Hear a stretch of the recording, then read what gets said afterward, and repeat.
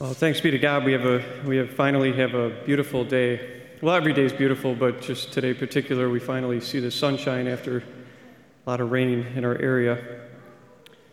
So what a wonderful gift as we celebrate the Holy Mass. We thank the Lord for all his blessings and welcome all those also joining us via live stream on this beautiful day. And the Lord gives us another gift to really reflect on this morning. It's quite obvious in the gospel, just this beautiful gift of forgiveness.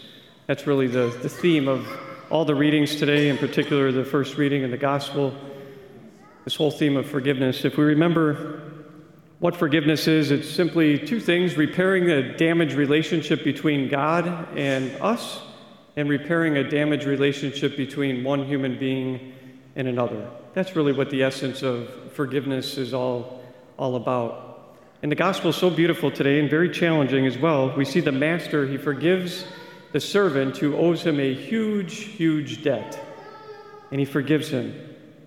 He let him go and he forgave the loan. So we could say that he receives an A+ in the forgiveness category there. But then we hear that same servant that's forgiven this huge loan, his brother comes up to him, or his brother servant comes up to him, and he fails to forgive him an even smaller debt that he owes. So he basically fails in this department of forgiveness. Jesus says in the gospel today, he says, "Should you not have had pity on your fellow servant as I have had pity on you?" I think it's two great things for us to reflect on today in this subject of forgiveness. The first one is this great offer of forgiveness that God pours out for each one of us, each and every day. How great we are to the Lord, how much he loves us. And as in the book of Romans says, it says, the wages of sin are death, but although we were sinners, God sent his Son to redeem us. So we're all sinners, we all fall short, we all have error in our life, we all turn away from God at different points in our life, but God sent his Son to redeem us, to buy back that relationship with the Father. So what a beautiful gift. We always have to remember that this huge debt that we have, because we're all sinners, God forgives us. He loves us. But it wasn't just one time 2,000 years ago. It's applied each and every day, each and every week of our life, each and every month of our life. That we're forgiven by the precious blood of Jesus on the cross, but it's applied to our life right now. I think that's very important for us to reflect on always. That's a beautiful gift. The Lord died for us, but the merit of what he did on the cross is still applicable day after day in our own life. So I think it's a beautiful invitation as we think about forgiveness, how the Lord is always offering his continual forgiveness when we fall after baptism. And we all do. We all turn away from him after baptism at different times. It reminds us to reflect on this great sacrament of forgiveness that we receive through Jesus that is dispensed through the church today. And I really love hearing confessions, and I know hopefully all priests do, and it's just this beautiful opportunity to help reconcile our brothers and sisters, each and every one of us, back to God when we fall. What a beautiful gift. And I think it's so something very important that we should always reflect on, that the Lord... Think about that gospel. The man dropped to his knees and begged the Lord to forgive him, and he forgave his whole debt. It's a beautiful symbol of what we ask for in confession. We drop to our knees. We say, Lord, I've fallen. I've sinned. I need your forgiveness. And he forgives us. What a beautiful gift. I was just recently at the hospital, and a man invited me to come there. And simply for this occasion, he just said, I walked into the room, said, Father, I just want to make sure I'm ready. I just want to make sure I'm ready. What a beautiful example. You know, he hadn't been to confession probably for a long time, I don't know, but he just wanted to be ready. And that's so, I hope we all can catch that none of us know the day or the hour, and it's always very important that the Lord continually dispenses his mercy from the cross in all the different sacraments, but in a special way in this sacrament of reconciliation, where we can receive God's mercy when we fall short, to make sure our soul is in a state of grace. At Mass, When we receive the Eucharist, the Church teaches that venial sins are forgiven, but mortal sins still need to be confessed. So that's why it's always an opportunity to us to think about, when have I turned away from God? When have I committed something grave that I need to ask for forgiveness? And don't be ashamed, don't be afraid. He's always there to forgive us. Think about all those beautiful stories in the gospel of the Lord, lifting up the adulterous woman and say, I forgive you. Or the prodigal son that ran away and lived a crazy life, and the father's waiting there to forgive him when he came back. The lost sheep, the lost coin, all these parables, how there's rejoicing in heaven when one person reconciles himself with God. The first point I ask us all to reflect on today is, when was the last time I received this great sacrament of mercy? Might have been a long time for some of us. We're offering confessions on Saturday. We'll be hopefully offering confessions more days. I'm always open to hear confessions. I know the other two priests are always open. If somebody asks us, we're always open. Maybe if you don't want to go to this parish, do what I did when I was a teenager and in my 20s. I drove 30 minutes away to find a priest that I wanted to go to confession to. That's okay. There's priests available all the time to receive this beautiful gift of God's mercy. The second thing that flows from this gift that we receive, when we receive God's mercy, we're called to forgive our neighbor, right? It's so clear in the gospel today. I'd ask us reflect on just one little story I read in a book that I'm reading right now. It's I think the title is called Everybody Needs to Forgive Somebody. And I think we all have somebody to forgive. We really think deep down inside, and maybe we're struggling with that.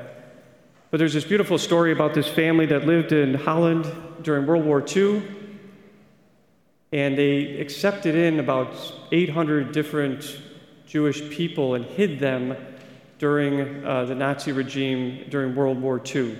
They hid them in their home in different hiding places, and they were very successful. Nazis never found one of them. But they came and knocked at the door one day, and this family showed them around. They didn't find anybody, but they arrested the whole family, and they took them into the concentration camps. I believe it was Ravensbrück concentration camp.